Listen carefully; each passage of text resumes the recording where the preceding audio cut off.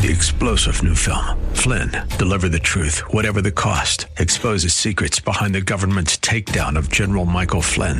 Flynn knew what the intel world had been up to. He ordered the first audit of the use of contractors. This set off alarm bells. He told the truth. He was the most dangerous person for Donald Trump to hire. They had to get rid of Flynn.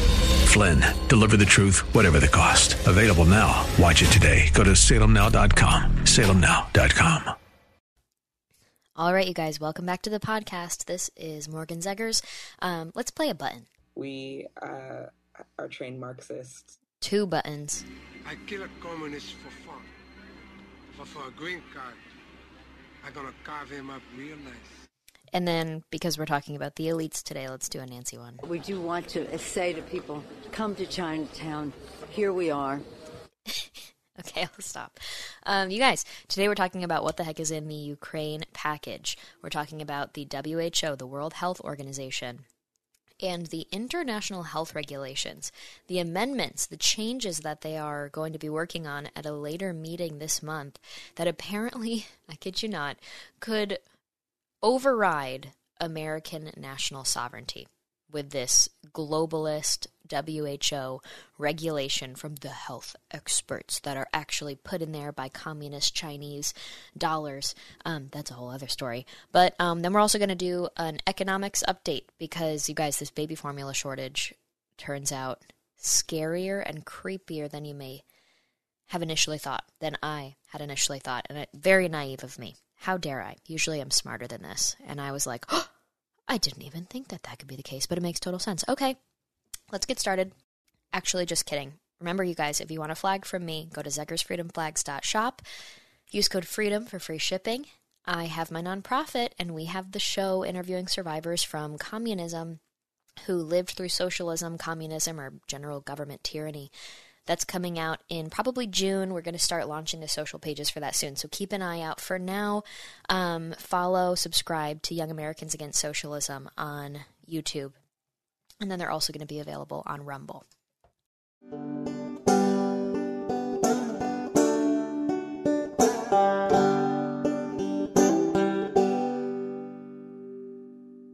First of all, let's talk about what the heck is in this $40 billion Ukraine package. Here's an interesting clip from Marjorie Taylor Greene. Thank you. I rise in opposition to the Ukrainian supplemental bill. $40 billion. But there's no baby formula for American mothers and babies. An unknown amount of money to the CIA in the Ukraine supplemental bill, but there's no formula for American babies and mothers. $54 million in COVID spending in Ukraine, but there's no formula for American babies and mothers. $900 million for nonprofits and organizations in Ukraine, but there's no formula for American babies and mothers. $8.7 billion for economic support and funding in Ukraine, but there's no formula for American mothers and babies. If this is about claiming that it's about saving lives, let's be real, then we would care about war-torn countries like Ethiopia. So that's a bunch of hypocrisy because I never hear Ethiopia brought up here. Totally ignoring, completely ignoring our own border crisis, our own baby formula crisis, and brutal inflation, skyrocketing gas prices that no one can afford, but $40 billion for Ukraine? Stop funding regime change and money laundering scams and U.S. politician cover-ups of their crimes in countries like Ukraine. The American people do not support paying for constant U.S. involvement in foreign affairs while our own government fails our own country. Let me remind everyone here, we swore an oath to uphold and defend the Constitution of the United States of America and our borders. We should be paying attention to our country right now. I yield back. Thank you. All right. So that really sums it up, doesn't it? That being said, let's go into an article by Breitbart that summarizes things for us. It says, House approves new aid package for Ukraine worth $40 billion. It says the House passed an aid package for Ukraine worth nearly $40 billion late on Tuesday, which would procure military equipment and weapons to ship to the war-torn country. Lawmakers in the chamber voted 368 to 57 in favor of the bill, because remember, you guys, there's 435 representatives in Congress. So most of them voted in favor of this. Most Republicans, most Democrats. That says something, I think. And not a good something, I would say. All 57 who voted against the package were Republicans. Rep. Rosa DeLauro, a Democrat from Connecticut and chair of the House Appropriations Committee, praised the bill, or also called the Additional Ukraine Supplemental Appropriations Act of 2022, for protecting Ukraine's democracy while strengthening national security at home. For nearly 3 months now, Russian President Vladimir Putin's greed, growing aggression, and unyielding pursuit of power has led to a grievous loss of life and humanitarian devastation, she said. Given the magnitude of the terror campaign being waged against the Ukrainian people and Ukrainian democracy, we are morally obligated to ensure Ukraine has the security and economic aid they need. The package also includes $6 billion in assistance for training, equipment, weapons, and logistics support, as well as $8.7 billion to replenish U.S. stocks of military equipment that Joe Biden's administration has already sent. More than $5 billion is included to alleviate global food insecurity, $3.9 billion for European command operations, $900 million allotted to refugee support services for arrivals from Ukraine, and nearly $14 billion for the State Department aid to Kiev. Tuesday's vote came after Biden called on Congress last month to authorize more aid for Ukraine. Now, I just want to pause, you guys. There is a difference, I would say, between just sending over money to other countries because we believe we are responsible for that as, the world leaders, but at the same time our country isn't exactly in world leadership status at the moment. But as that figure on the world stage, some people see it as important for us to be aiding all of these conflicts. The other angle to that is, okay, well, there's a lot of conflicts going on that we also don't meddle in, so what about this makes it so special? What about this makes it so specific? There's a lot of corruption in Ukraine. There is a lot of corruption between Democrats and in America and Ukraine, the politicians there. There's one thing that really is quite interesting to me, and it was officials that from the Obama administration, they had been talking about how it was really hard to do the creation of democracy, the stabilizing of democracy in Ukraine, and claim that our American representatives were there at that time in the administration to help foster democracy and to help create transparency and ethical leadership, when apparently everybody knew that behind the scenes there was a ton of corruption between American politicians like President Biden and the people that they were trying to put in power, and the stuff that was really going on behind closed doors. And so it was very hard for American representatives to look the Ukrainian leaders in the face and say, we're here to help bring transparency and good leadership. And in reality, everybody in the room would know what was actually going on. I mean, Ukraine is the same country where the energy company that paid Hunter Biden $80,000 a month to be on the board, that's where that company was, Ukraine. Ukraine is also the place where President Trump had the call with President Zelensky, remember this? And then some random whistleblower, ended up being a total jerk, bureaucrat, decided to report the president and claim that he was doing impeachable offenses on the call with Zelensky. That was the president of Ukraine. So it's oddly continuing to appear in current events in a bad way, and now all of a sudden we're into this mess.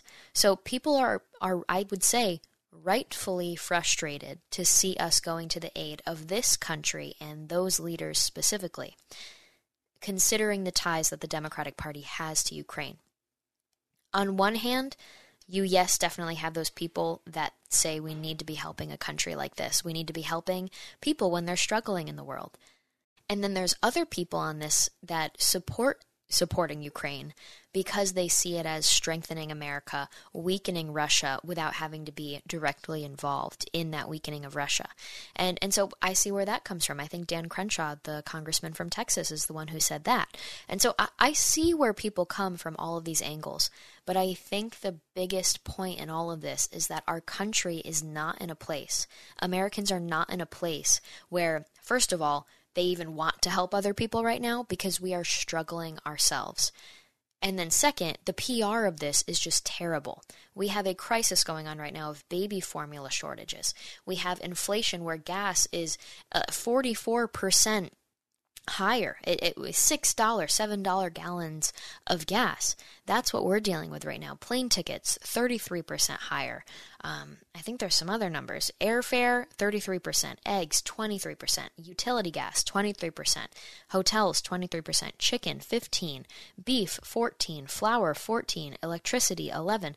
All of these seem like small numbers, like, oh, it's just 11%. But when you are an average American family, working class, middle class, that budgets, that is on a strict income, and you can only have so many expenses, these are massive changes. We're talking $5,000 to $6,000 a year of increased expenses for the American family. This is an indirect tax being put on the American population, working class and middle class. It's affecting them the most because rich people are like, average everyday items are a little bit more expensive, whatever. It doesn't dent their wallet, but it absolutely impacts the lives of average Americans. And it is not having a pretty outcome. So this is not only just frustrating in the sense of all of the corruption that we're hearing about the elite families of America tied to Ukraine, specifically Hunter Biden and Joe Biden. Specifically what we've heard about the Clinton campaign. There's that frustration. There's the frustration of we are not in a place to help people. We have a massive, massive level of issues in our country to deal with ourselves. And then on top of that, there's other people that are just like, what the heck are we doing getting involved in these issues? So I see all angles on this. And I honestly do lean to being on the side that's more in favor of saying, what the heck are we doing right now? And I don't trust the elites. I don't trust the people saying that we need to come to the defense of democracy in Ukraine. I think it's more, if you want to be practical with me, if you want to win my support for why we're doing something like this, then you tell me, okay, Russia is a rising world superpower, and we need to start hacking away at their power. And one of the more strategic ways to do that is to support their current enemy, Ukraine, and it's going to slowly whittle down Russia. That would make my mind go, okay, that makes more sense, instead of just telling me that while we're going through all these crises in America, we must protect the democracy of one random country in the world. So perhaps it's a messaging problem, but I would say it's a accumulation of so many different issues and so many failures, whether it's the messaging or the intention or the core purpose or the fact that there's no transparency. And that's what I want to get into next. Let's continue to read this article. So it says the Republicans who voted against this bill voiced disapproval over the speed with which it was approved. Chip Roy of Texas complained on the House floor that he hadn't had a chance to see what the legislation included and forced a vote to adjourn that failed. He said, quote, why don't we have a debate on the floor of the People's House instead of the garbage of getting a $40 billion bill at 3 p.m, not paid for, without having any idea what's really in it? I think I have a clip. Let me play that. Yes, I do. Let's see. Madam Speaker, the gentleman from Maryland talked about protecting this institution but we got a $40 billion bill at 3 p.m. I haven't had a chance to review the bill. My staff is poring over the pages trying to see what's in it.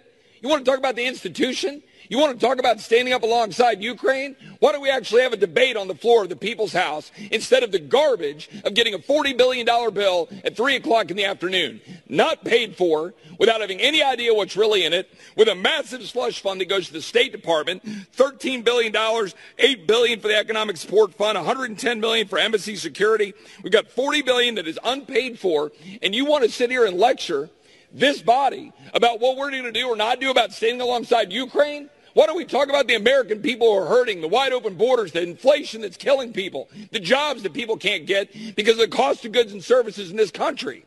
Sitting here and being lectured to when I don't even have time to look at a $40 billion unpaid bill. I make a motion to adjourn. All right. Interesting.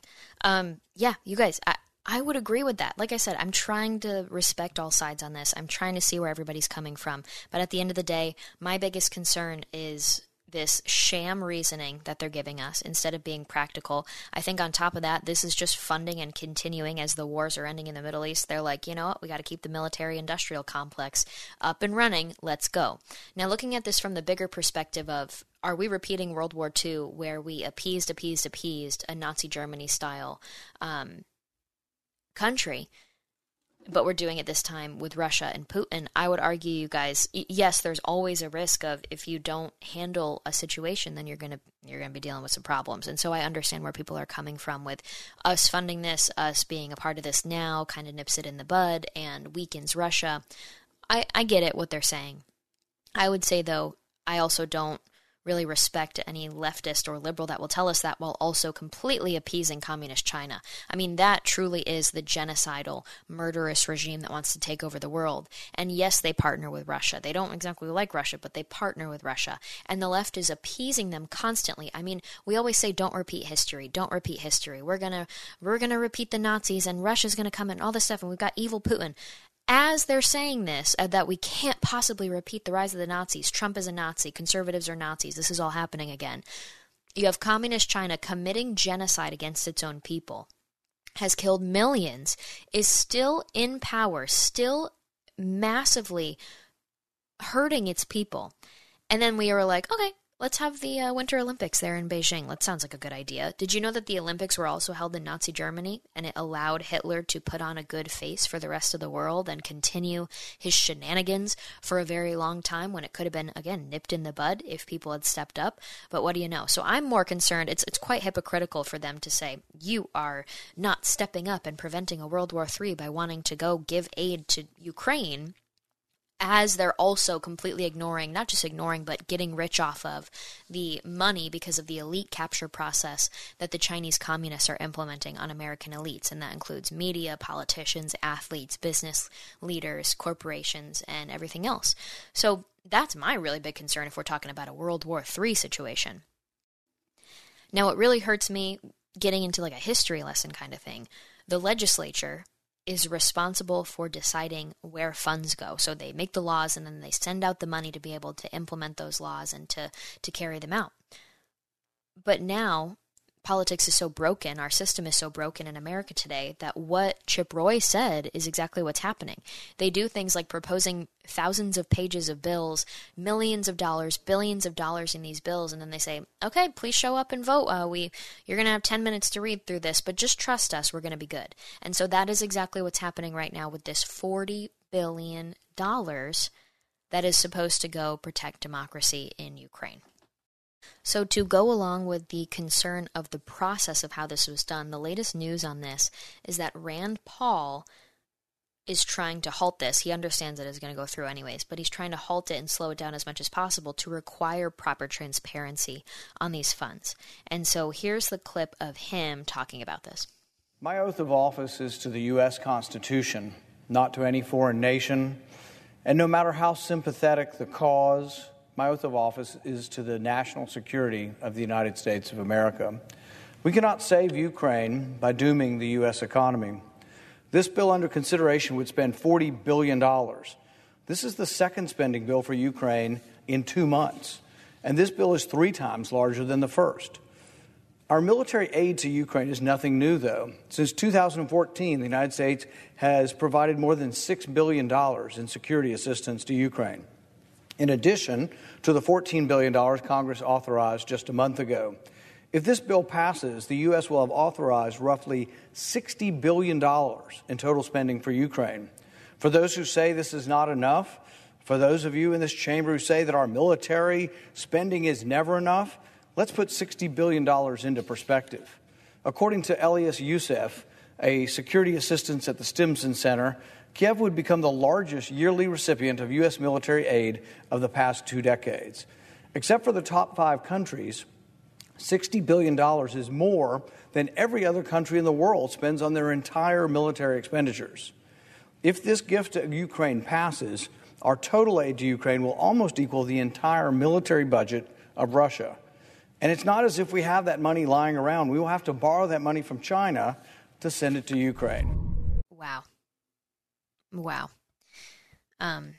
That's pretty shocking to me, pretty staggering. Now, you guys, this all comes down to who we put in office.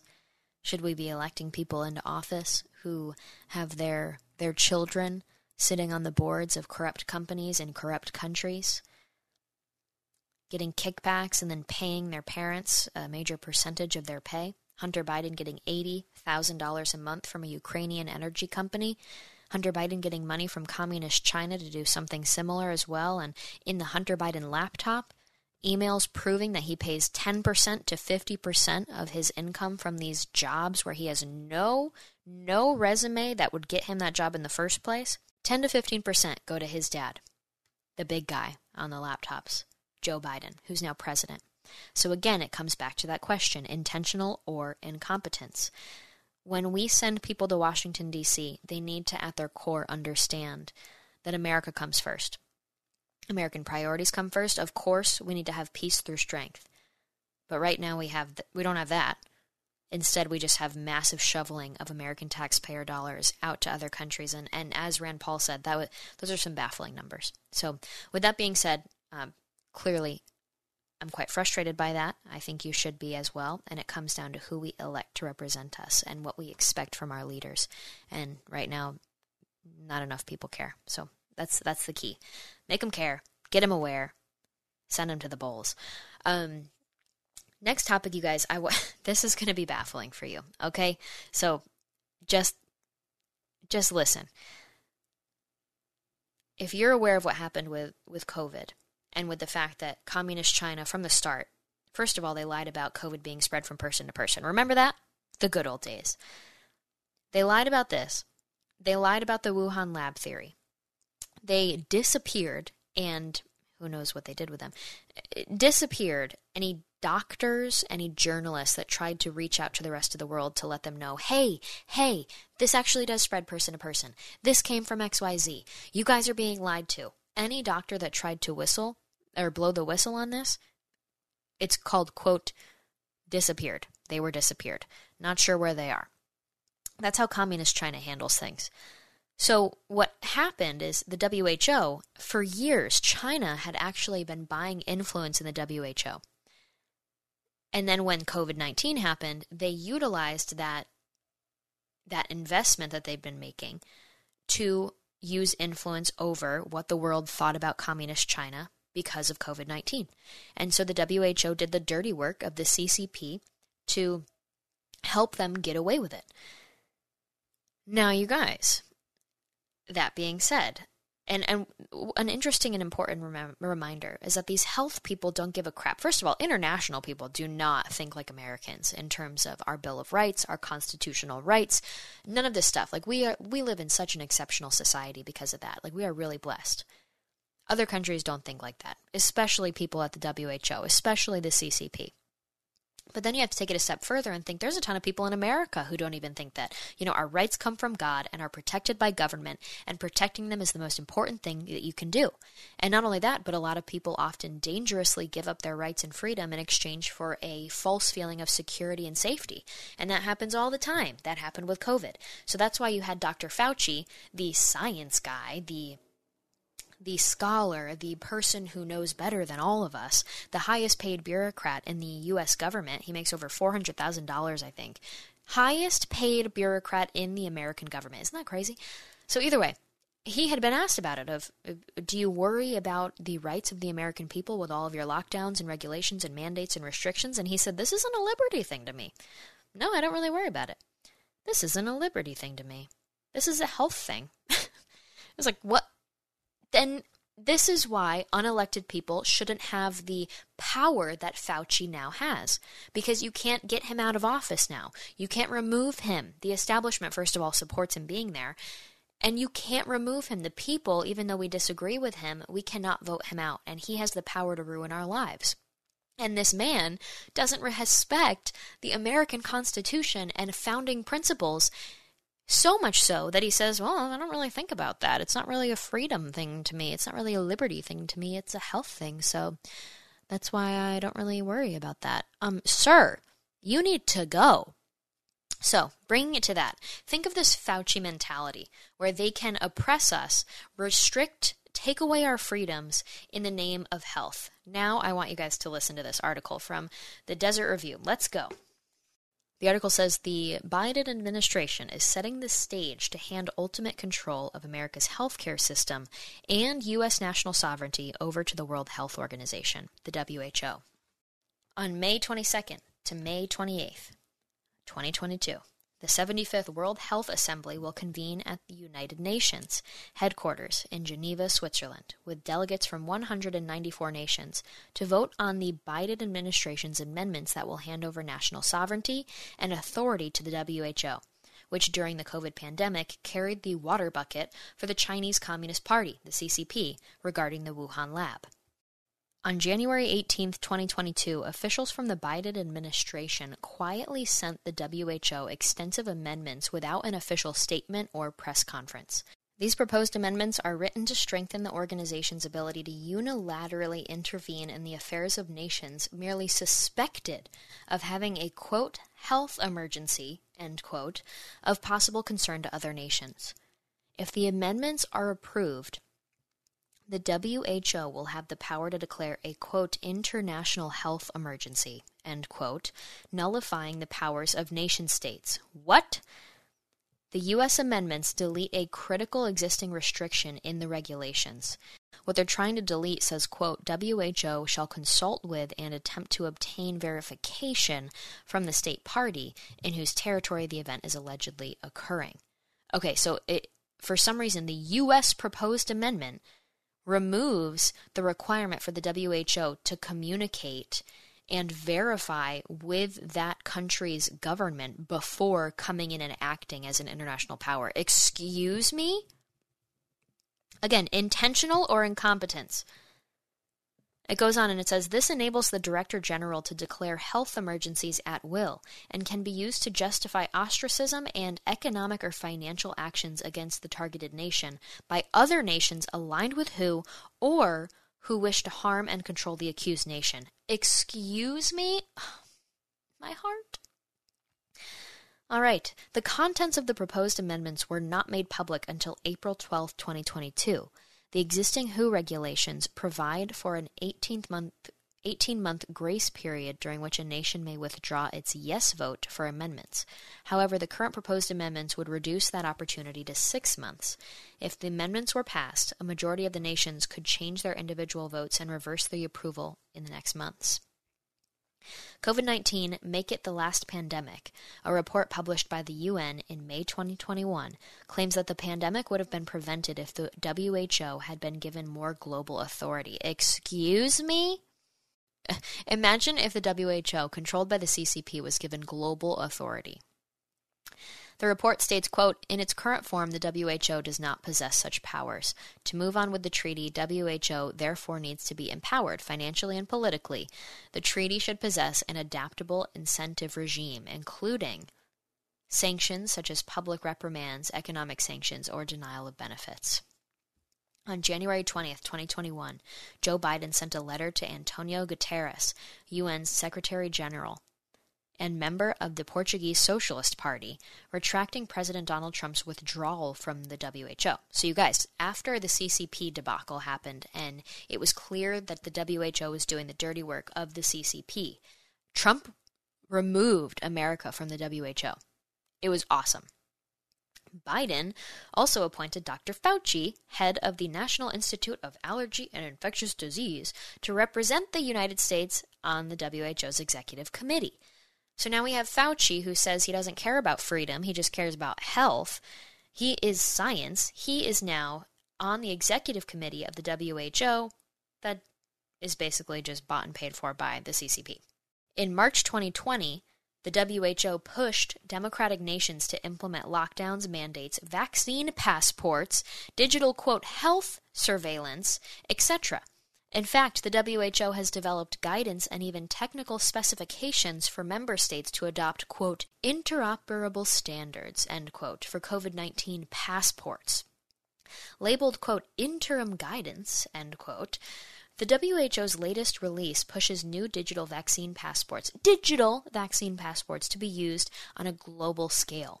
The WHO openly states these personalized digital documents could, quote, be extended to capture vaccination status to protect against other diseases in the future, and, quote, be used for continuity of care or as proof of vaccination for purposes other than healthcare, such as employment, university education, and international travel. See how they just sneak that in there? Employment and education.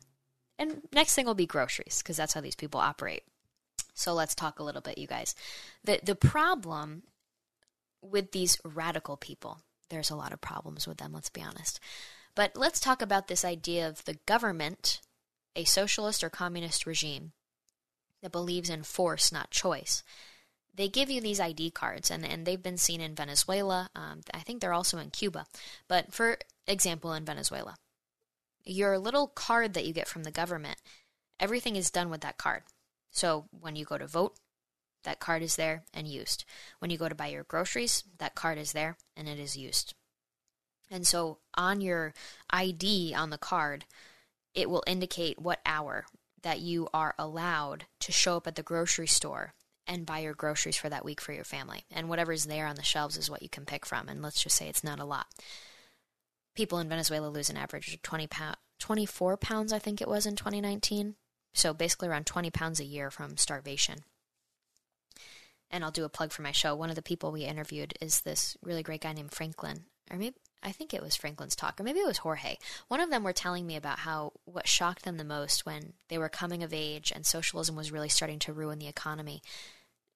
They had thrown food out in their garbage and put it out front for it to be picked up. And they watched as these humans came and started picking from the garbage that they had just put into the bag and put out there because they had eaten the food. And then to those people that had walked up, that was their food. They were going to eat his scraps. And as a young person seeing that, it was truly baffling. And what's so crazy about it, especially the people from Venezuela, they were capable and able to experience a normal middle-class style childhood and youth experience, and then as they came of age, because of the rise of Chavez in power and then Maduro, the country just completely decayed in a matter of, 2 decades. And so for this latest generation of young adults from Venezuela, they grew up in that normal environment like we are in America today, maybe a little less safer. But they were able to see in just a couple decades the downfall of their country. And it's wild when you think of how fast, but at the same time how slow that descent had happened. It's very visible now for us to see, but as it's happening, it just seems like, oh, well, here's some inflation now, and here's this now, and oh, well, I guess that's not good either. And now we're going to have these rationed grocery and gas cards. And, oh, we also have to use these to go vote in the elections. And that's getting back to that point, that card where you have your grocery purchasing power. And you use that for healthcare as well. You use it for all your other services that the government gives you. It's also at the voting polls. And so the force that is used, and this happens in Cuba as well, the force and pressure put onto you by the regime in power to comply, to continue to support them in these fake fraudulent elections, or you will not be able to use that card because you're exposed via that card. They're able to track you with everything that you do, and they're able to limit what you can get for yourself and what you can provide for yourself and your family via the card if you don't follow what they expect from you. So this idea of monitoring is very, very dangerous. And that's why, for me, I'm very against socialism, not just because, it's a bad economic system, but because it is the greatest way to achieve human oppression. Because you control the economy, you control the finances, and when the people rely on you for everything, the people rely on the government for everything that they need to get by, the government is able to control them in every single way possible. It's very dangerous, very oppressive, and that is why socialism is so bad. Not just because of the inflation, not just because of the economic impacts of it, but because of the massive human devastation that comes down the line from that and from that control. So this is really disturbing to me, to see in just these two last paragraphs, talking about how, okay, so now we have Fauci on the board.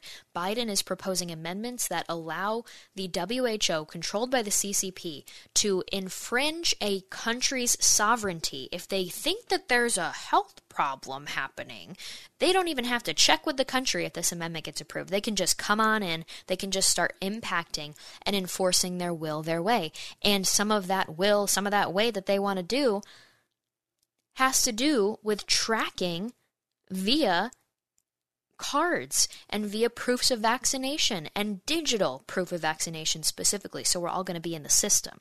Oh my goodness. Okay, so Liberty Counsel, they're the ones that wrote this. The founder and chairman, Matt Staver, said, quote, "The Biden administration has now set America up to cede U.S. sovereignty concerning the health of Americans to the World Health Organization. The proposed amendments would give the WHO global jurisdiction over the United States, including the authority to declare national emergencies. We have already seen the lawless abuse of power under Joe Biden by the Centers for Disease Control, which the courts have fortunately blocked. Americans would have very little recourse against the WHO.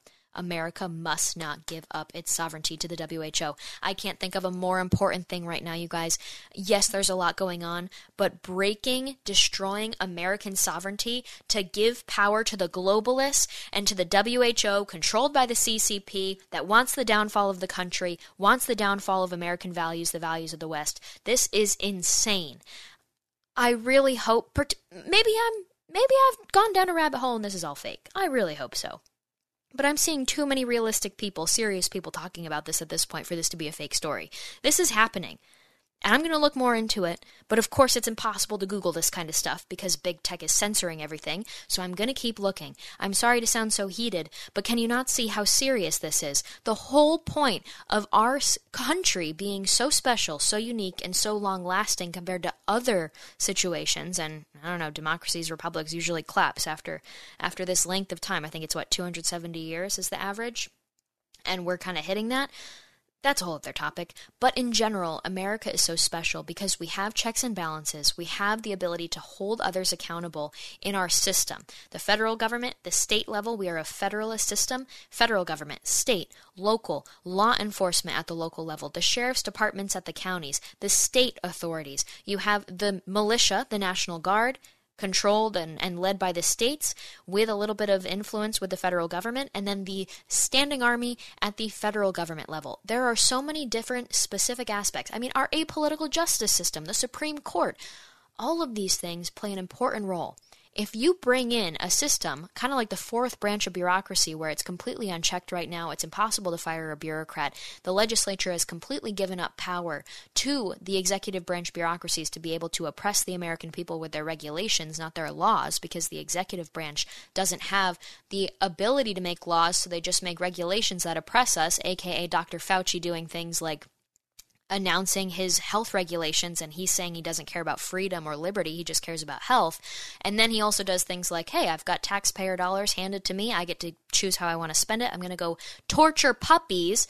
It's because we give bureaucrats spending power and political power, decision-making power, when it should only be via our elected representatives that we put into office every 2 years or every 6 years, or are President of the United States, not bureaucrats like Fauci. So now take this concept of like Fauci completely unchecked and put it in a global setting where a CCP-funded organization can now invade the United States and say, well, we think there's a health problem, so we're going to have to come in and step in, and thanks to this Biden administration amendment, they wouldn't even need to talk with us first. That is bonkers.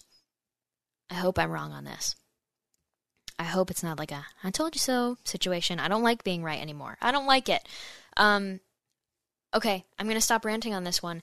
Okay, you guys, I know that was a lot. But the whole point is that when these red flag behaviors happen from our politicians or on a global scale from global leaders and global organizations, or if we see this kind of stuff in other countries like in communist China, we are not an educated population in many ways, but specifically we're not an educated population on socialism and communism and the horrors, especially of the 20th century and the current events of more recent countries and their downfalls like Venezuela. Now, I founded Young Americans Against Socialism in 2019, and it was because I had so many of my peers. There was all these new statistics coming out that were saying a majority of young Americans would choose socialism. I was shocked by that because those same polls were showing that like 5 to 6% of the population that was asked about their love of socialism, maybe 70% were like, yeah, I'd vote for a socialist. This was in a 2019 YouGov poll. They were like, yeah, I'd vote for a socialist. But then 5 to 6% of that same group said they trust the government. Only 5 to 6%. And so I see this as, wow, the education system has completely failed American students, not just one generation, but I would say multiple, of millennials and Gen Z not properly educated on these things. And so not only is that just concerning because I find it incredibly disrespectful to our veterans, to the individuals that are being disenfranchised because they weren't given the proper information that they deserve about dangerous ideology, and then they fall victim to the lies of the radical left, but it's also very dangerous in the most important sense that we did not learn how socialists and leftists and communists come to power by promising that they're not scary, they're not communists. Castro was like, I'm not a communist, I'm a democratic humanitarian. They call themselves progressives, they call themselves democratic socialists. They say it's going to be different this time. They say it's never been tried before, this will be different. They have their tactics. They also sow division between the population, the workers versus the owners, the rich versus the poor. In America, we have cultural Marxism where they're splitting us up, dividing us based on other forms of identification, not just our class status, but instead think of all of the racism that's going on, the critical race theory, the LGBTQIA alphabet mafia. They are dividing us on more cultural forms of identification. So when we hear these things, when we hear them push Marxist talking points, when we see that they're advocating for certain policies, when they're lying about what their intentions are, all of these things, it's like when they're asking for things like what we just talked about, a form of identification that will be trailing us wherever we go to show if we complied with government mandates or not, these are all red flags. And in our heads, as educated people, we would be able to say, oh, wait, this has happened before, and nothing good comes from it. We need to make sure it doesn't happen in America. We should not fall for this. This is a red flag. We should avoid it. Instead, young Americans especially, we see this behavior. We see the promises of someone like AOC. We see the health guarantees from Dr. Fauci and the WHO that say this is for your health. Don't worry about your freedom. And we say, oh, well, it's not like they've ever used a crisis to come to power before and have people exchange their freedom for a false sense of security before. This sounds like a good idea. We don't think in our head, oh, this is concerning. This is not good behavior whenever it's been tried before. We just go along with it. And so it's very, very dangerous. Now, when I first got involved, I didn't, I'm just one gal and I have my little nonprofit, but I do feel very impactful with telling the stories of people that have lived through it because they can talk about what it's like to have the slow descent of their country, watch the people around them fall for the lies of the person coming to power, and then the person that came to power destroys the country. So hearing that timeline of the destruction of the society that they once knew is fascinating to me and incredibly educational for everybody because we're not getting that in the classroom. Now, that being said, there's a few tactics, and I could do a separate episode on this, but I just wanted to give a shout out because Florida is one of the states leading the way on this. Education is not a federal issue. In the last episode, or 2 episodes ago, we did one on abortion, and I explained that the issue with getting rid of Roe v. Wade, people are saying, well, if Roe v. Wade is taken away by the Supreme Court and struck down, does that mean we can't have abortions anymore? No. What's happening is they are saying that the Constitution doesn't say that the federal government has jurisdiction over the decisions of abortion. States, the 10th Amendment says that states have the power to handle everything that is not specifically cited and handed to the federal government in the Constitution and our founding documents. And so actually, education is also one of those things that is not constitutionally assigned to the federal government. So I hate the Department of Education. I think it's completely dangerous and destructive and a waste of money in many ways. And it creates indoctrination camps and shoveling kids through this factory farming system of education that just creates compliers instead of free thinkers and creative people and good citizens, prepared people that will be good members and good additions to the community. Well, states, when we talk about reforming education, yeah, I want to whack out the Department of Education, but if we think more practically, there's other ways we could do this. So at a state level, we need to be making sure that our individual states that we live in are very much in favor of supporting school choice. So that means making sure that the tax dollars, if tax dollars are paid to education, they need to follow the child. They shouldn't just be funneled into the public education system and then be given a never-ending supply of money to that public school that never has the incentive to improve itself. Instead, that money needs to follow the child, so the child can, and the parents can have that child go to the best school for that child and their future. So we need to be supporting, via state legislation, charter schools, private schools, religious schools, homeschooling. And there's blue states that make it very difficult to take your kid out of public school. And it's not that they say homeschooling is banned or charter schooling is banned. They just overwhelm the homeschool parents or the homeschool pods or the charter schools with requirements, reporting requirements, regulations, and expectations that are almost impossible to achieve and keep up with. And it's very intimidating because you don't want to upset the government. They'll come in, and it leads to parents being like, you know what, I'll just keep them in public school. So there's free states when it comes to understanding and respecting educational freedom, and then there's states that completely want to just pigeonhole you and force you to send your kid to public school. So that's one of the things. The other is curriculum. And so this can be changed from a school board level or a local level up to a state level. And that's where we're going to focus on right now to praise DeSantis in Florida, because Washington Post headline says DeSantis mandates lessons on communism for high school students. This is wonderful.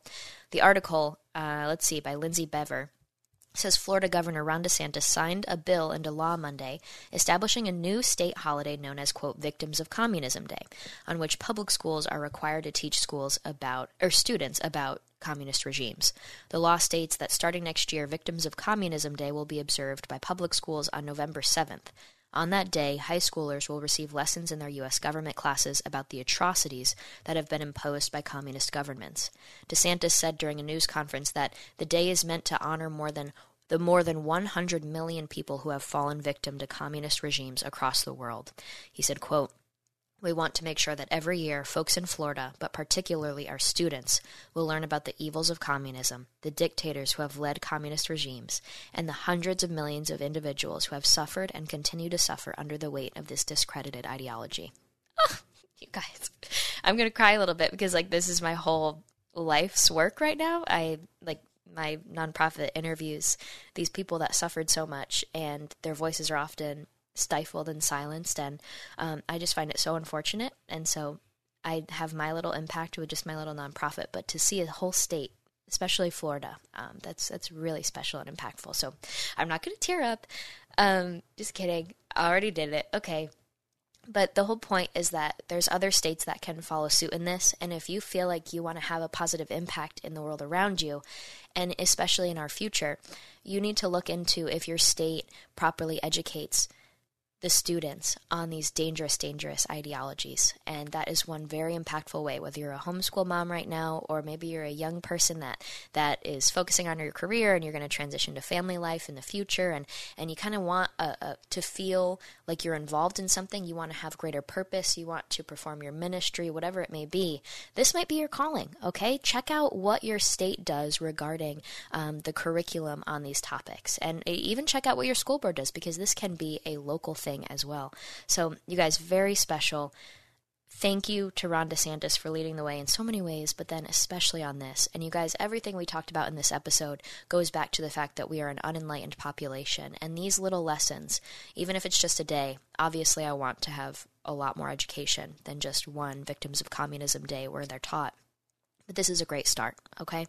The more we know about this stuff, the more we can prevent it, and the more we can prevent our peers, our friends, our family members from becoming useless or useful idiots used by the radical left, because they understand that most of us don't know what they're even talking about.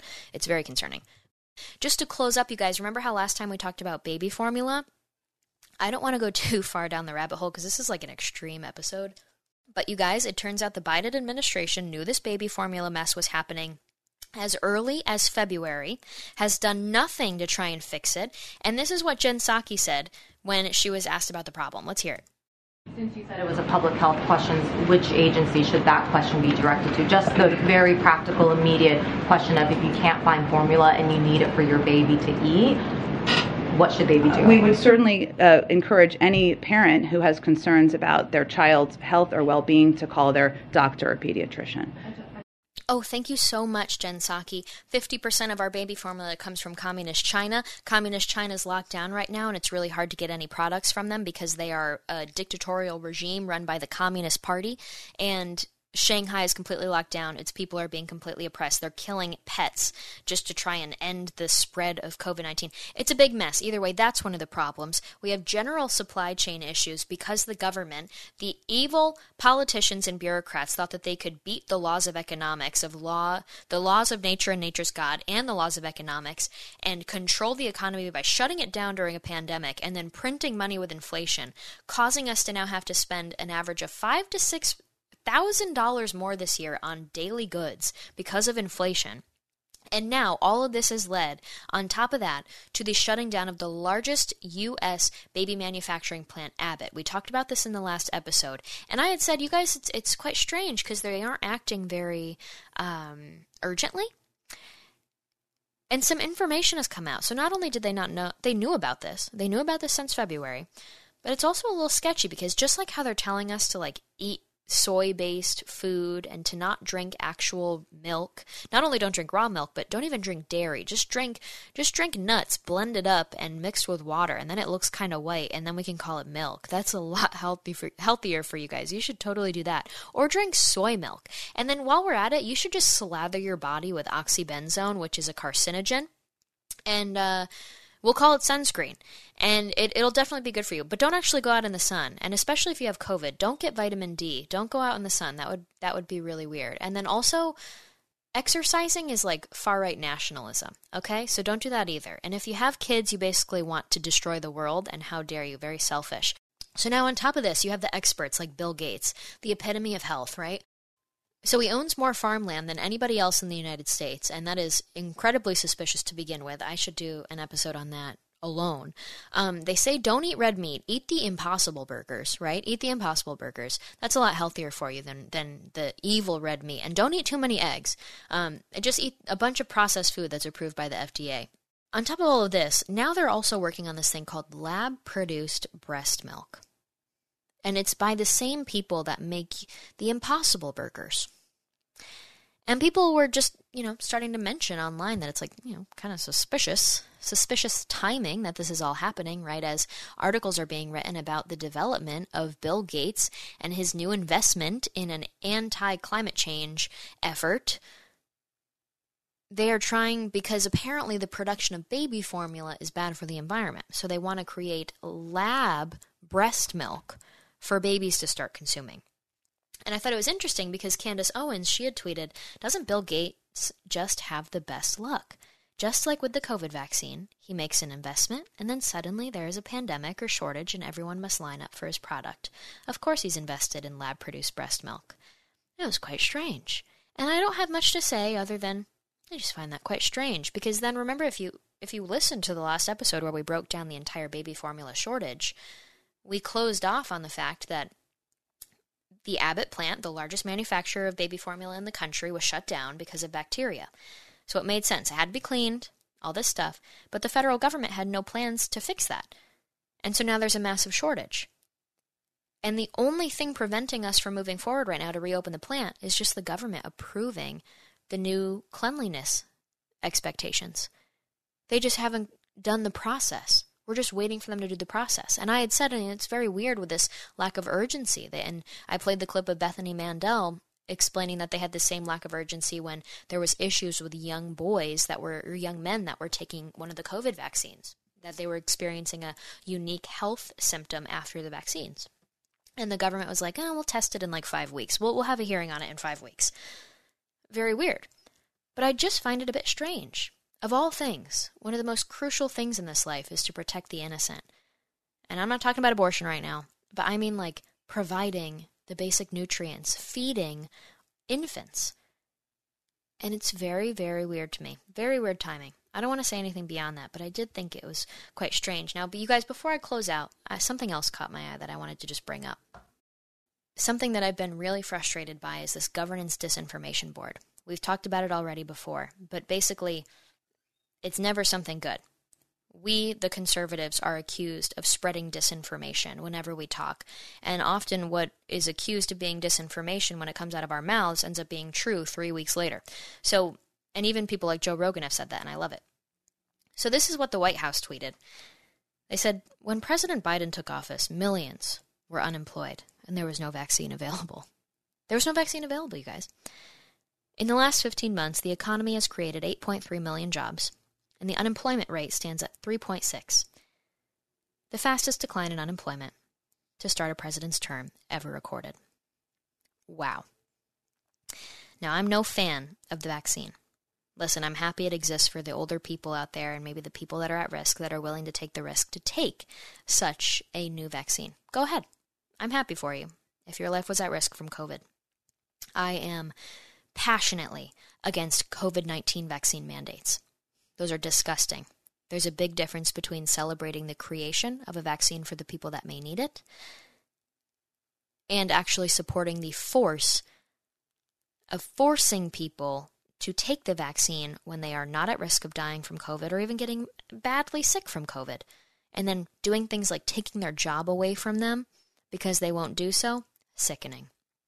Disgusting. There's a huge difference. But that being said, even though I'm not a big fan of the vaccine in general, to say that there was no vaccine is a lie. President Trump, his administration, Operation Warp Speed is what created the vaccines, the private-public partnerships between companies and the government to rapidly find solutions. Now, I have my own thoughts on Big Pharma and the mess of all that. But right now we're talking about the disinformation, purposeful propaganda being put up by the White House, because it is a bold-faced lie. And then to carry it even further, that the economy has created 8.3 million jobs. They did not create jobs. The economy was shut down, and then people, as the economy opened back up, went back to work. That's how that worked. People didn't join the workforce for the first time. Jobs were not created. People were just finally able to go back to their jobs after the economy was shut down by these idiots. And then the unemployment rate stands at an incredibly low rate. Well, guess what, you guys? It's because unemployment is considered to be people that are looking for work but can't find a job. Instead, we have many, many, many jobs. I think maybe 2 million jobs available for people that aren't able to be filled because the government has incentivized staying home now and not working. Because that's what happens under liberal policies. That's what happens when you create a welfare state. The government incentivizes you to just stay home and stop looking for a job. So when people are asked, they aren't looking for a job on the questionnaire, so they don't count as unemployed. And it helps to lower the unemployment rate in the eyes of political pollsters. So this is a big lie. A big, big, big lie. And this is a lie by the same people that created a governance disinformation board to monitor and prevent disinformation. And of course, it's going to be used, weaponized against the conservatives. That's how it's going to work. Incredibly frustrating. But the more we just let them change history like this and don't call them out and don't pay attention, the easier it becomes for them to do so again and again and again. So we need to keep paying attention to what they're saying and hold them accountable. That being said, I'm just little old me, so spread the word that they're big liars for me. And with that being said, you guys, I hope you have a nice weekend. Thank you for listening. If you want a flag from my workshop, a wooden American flag, go to ZeggersFreedomFlags.shop. You could use code FREEDOM. Stay tuned for the interviews with survivors of communism because a lot of the subjects we talked about today are actually discussed in the episodes. For now, just go subscribe to Young Americans Against Socialism on YouTube and Rumble. And then subscribe to this podcast and let people know that you listen to it if you do. Thank you so much. I appreciate it, and I'll see you next time. Have a good weekend.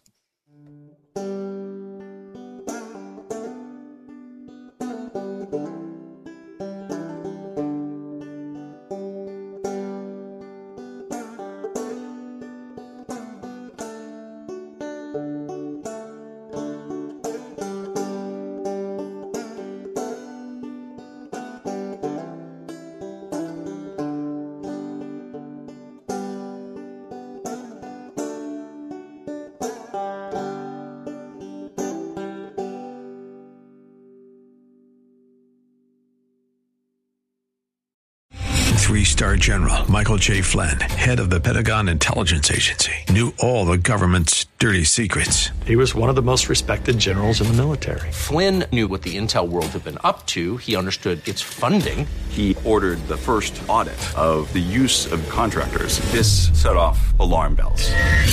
The explosive new documentary, Flynn, Deliver the Truth, Whatever the Cost, uncovers the facts behind this scandal. Flynn told the truth. He was the most dangerous person for Donald Trump to hire. I find out the worst enemy that I'm going to face in my life is right here in America. They took my assessment and they wanted me to change it. And I was like, I'm not changing it. They had to get rid of Flynn.